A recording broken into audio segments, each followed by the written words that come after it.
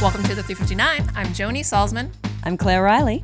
So, yesterday, Apple kicked off its WWDC conference for developers with its traditional opening keynote. And it brought a ton of news. We got dark mode for iPhone. We got a $1,000 computer monitor stand. We got the death of iTunes. Now, dark mode seems to be, and pardon the verbal irony here, a bit of a highlight of the day. This will turn the background black on your iPhone screen and native apps. So if you're looking in a dark place, you won't be blinded by a glaring white screen anymore. Claire, why do you think something so simple is getting such a response? I think it's down to two things here. I think one, aesthetically, it's really sexy. It's different. Seeing they had this beautiful display of the jellyfish, and the jellyfish's body had like maps inside it. It was amazing. I was losing it. But I think beyond the aesthetics and the desire for everyone to have like a gritty reboot on their phone, it's really basic stuff like battery life. You're not going to be blasting your eyeballs out every time you switch your phone on. And also, end of the day, when you're trying to digital detox, which is something I desperately try to do, turning down screen brightness, we know that blue light keeps you awake. So having a dark mode, I think, really ties into maybe minimizing some of their screen time things, health and wellness. I think it makes sense. Yeah. The Mac Pro was also a big reveal too. Mac using professionals have been waiting 7 years for an update since the last Mac Pro, which has sometimes been referred to as the trash can.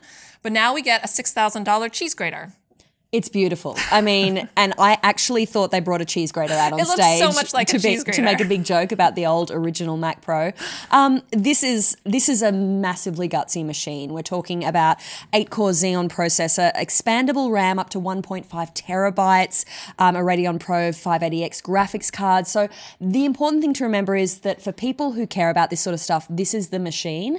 If you're using one of these guys, you are not a you're not a Mac Pro customer, right? And that's been some of the reaction. People that aren't in that professional grade, which is a very niche market. They're saying WTF is up with like an $11,000 computer. Why is the Mac Pro important for Apple? It's important for Apple because they really lost that creative market. So they have the video producers and editors. They have the sound editors who didn't have a machine, and they were starting to go to competitors from the likes of HP, Dell, those Windows-based machines. Right. Apple needed to make a play in this space. It's beautiful. It has the kind of the guts inside the machine. I mean, they did a demo where they were rendering in real time in Final Cut, or they were putting in up to 1,000 audio tracks in something one kind ludicrous, of ridiculous, right? But when you have the ability to kind of do that stuff in real time and you don't feel the machine like whirring off the table. Yeah, when it starts to sound like a high velocity fan. Absolutely. Yeah. And it's all expandable, which the trash can didn't have, They said that they kind of boxed themselves into a thermal corner because you couldn't expand it because it just got too hot. Yeah. Whereas this one is designed to be like